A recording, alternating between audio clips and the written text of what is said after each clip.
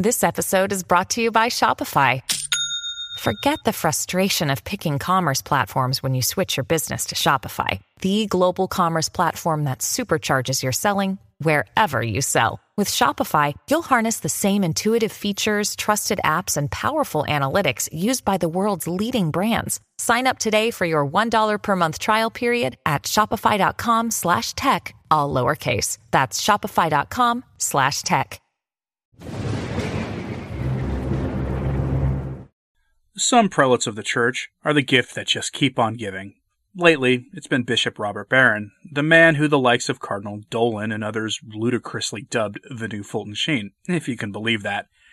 Barron has been in the news lately for his super-secret meeting involving Catholic opinion makers to deal with the real problem in the church.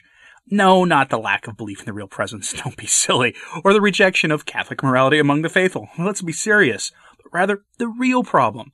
So-called rad-trads online who have been mean to Bishop Barron. I'm serious. He said recently he'd rather deal with atheists he argues with than with the laity online. This is a bit of a wowzer of a story, so let's just get into it. But before we do that, I wanted to answer a question that I get frequently, and usually I get it in email. People ask how they can support the work I do here, especially in these times when the future of Patreon and the general atmosphere of this place appears to be unfriendly.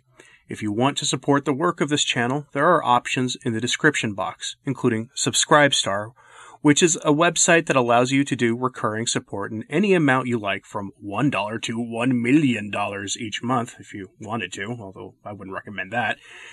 And they don't go after people for saying things they don't like, which is pretty great. So, Patreon is still a good option too, and there's even a couple direct one-time options listed there as well. And to those who have been supporting this channel, your support is greatly appreciated. Now, let's get to the story. I'm going to do something I haven't done in a while. I'm going to read an entire article. Don't worry, it's very short, which is why I'm doing it. This is from the Gloria TV write-up on the issue.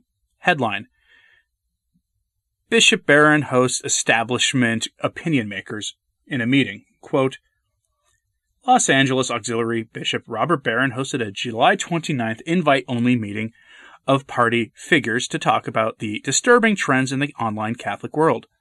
The meeting of those disturbed was about the rise of a radical traditionalist movement, writes Christopher White on the dissenting ncronline.org, which is, as an aside, the website for the National Catholic so-called reporter.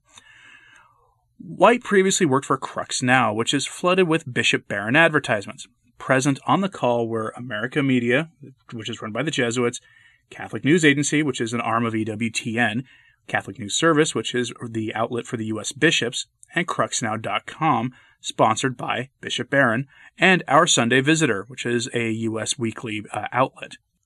The meeting also spoke about the phenomenon of tabloid news in the Catholic press. White describes the traditionalists more or less correctly as often young Catholics who prefer traditional liturgy and subscribe to more conservative political beliefs and religious practices. In recent weeks, Barron was criticized by Catholic media for defending indefensible parts of Vatican II. Barron reacted by saying that he preferred the online pushback of atheists to certain Catholics.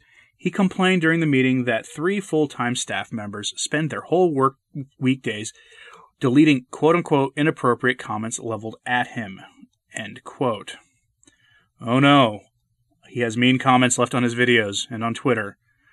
To quote a great man, welcome to the party, pal. This is the sort of the nature of things, especially if you have consistently bad takes. The higher profile you have, the more pushback you'll get on Twitter, Facebook, YouTube, and any other social media place.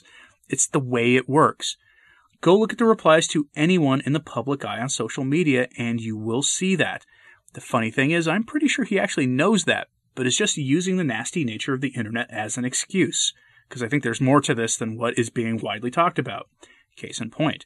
To the Remnant's coverage of this we go, where their article on this gives insight into the thinking of Barron and his peers. Quote, the article defines rad-trads as young Catholics who prefer traditional liturgy, including the Latin Mass, and subscribe to more conservative political beliefs and religious practices. The horror! Brandon Vaught, the content director for Barron's Word on Fire Catholic Ministries, which could be more aptly named Church on Fire Ministries, stated, quote, All these are major pastoral issues, which is why I proposed to Bishop Barron in his capacity as bishop to host a meeting with various Catholic leaders to discuss these items. Note that to Vaught and Barron, the influence of the so-called radical traditionalist or rad-trad movements online, those who prefer the Latin Mass and subscribe to more conservative beliefs, is a pastoral issue worthy of devoting a secret meeting with Catholic outlets about in order to address. Yes, it seems that if we simply root out all these pesky young women who insist on wearing chapel veils, as well as those rigid young men who wear suits to their Latin Masses, and who believe everything the Catholic Church taught for 2,000 years, we can get on to singing a new church into being." End quote. Now, I share the opinion with friends of mine that to be a traditional Catholic is far more than what Mass you attend. It involves how you live and rejecting modernism, including the creeping Americanism you see on full display in the traditionalist movement. Americanism is not a vibrant love of country either, but a fully defined error that says that the Church and the faithful don't have to follow the teachings of the Church in your own country because things are different in your country. It began in America in the 19th century, hence the name, and Leo XIII responded to it in an encyclical. It's more noteworthy in our spheres wherein people try to twist Catholic social teaching to fit their political agenda, or they ignore it altogether. But that's not all that important at the moment. The point is that being a traditionalist is more than having a love for the traditional liturgy, and this myopic view leaves out the Eastern Rite Catholics as well. It's about how you live and holding the faith as it has always been taught before the Council. Now, over at The Remnant, writer Chris Jackson says that all this started on July 7th when Catholics online expressed outrage at a tweet by Barron where he refused to defend Catholic monuments to great saints and leaders, saying instead that the vaunted Second Vatican Council left that in the hands of the laity. While I'll agree that his experience on Twitter that day was important to this, remember that this has been brewing for quite some time. It is the alternative Catholic voice represented by numerous commentators and organizations, largely online, that have given Barron and men like him no quarter when it comes to weird statements that he has a track record of making, and especially the defense by the hierarchy for the Second Vatican Council and its effects on the Church. I mean, we've all seen the footage of certain Catholic outlets practically chasing down these prelates at their public conferences to try to get, public word given on some rather touchy subjects. And they, of course, flee in fear.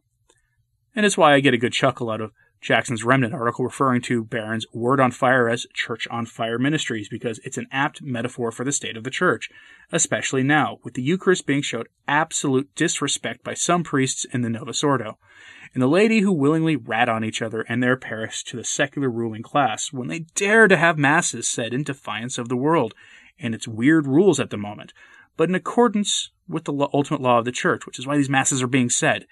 Barron and the rest fail to see just how dire the state of the Church is right now, and the pushback that he and his peers get is at the very heart of why he had a secret meeting with the Catholic outlets. This is an attempt to control the message, pure and simple. Personally, though, I'm glad to see he's tackling the real issues at hand here. For a moment, I was hoping he'd call together a meeting with bishops about how to counter declining mass attendance or a lack of belief in the real presence, or the overwhelming acceptance of Moloch worship and its party, or the McCarrick and James Martin Brigade in the Church, or banal liturgy that drives young people away from the Church. But I was in error. Personally now, I've seen the light, and I'm taking off the blinders. Barron has made me realize that it was young traditionalists on the internet that were the reason why the Church is suffering even before the internet existed, and not heterodoxy and heresy taught from the highest offices, and especially not the worldliness that the Church has embraced these past 60 years. Oh no, it's definitely not that. It's people with internet shows harming the Church. I've seen the light. Maybe I'll rename my show Embrace Modernism and use a picture of Karl Rahner in sunglasses as my on-screen picture moving forward. As funny and silly as that thought is, let's be real for a moment. Vigano and the movement that has sprung up around him has these men seriously rattled. My most recent 2 videos featured a well-known Italian theologian backing up Vigano on his claims about the council. Prior to that, a letter had been circulating thanking the Bishop of Kazakhstan and Vigano for their respectful but spirited debate about what to do about the council, combined with the way some of the Catholic commentary community interacts with men like Barron and the rest of the hierarchy, which, to put it mildly, can be described as forceful in nature, especially when we want to know why he says the numerous bizarre things he does, or why the hierarchy is quick to embrace worldly programs that promote the Novus Ordo Seclorum. Have they forgotten who the Lord of the world is? It isn't our blessed Lord, though Christ is the King of all creation. We have many, many questions for Barron and men like him, and yet they are rattled. Why? Because they know that the rise of this traditionalist movement isn't limited to online guys with microphones and websites.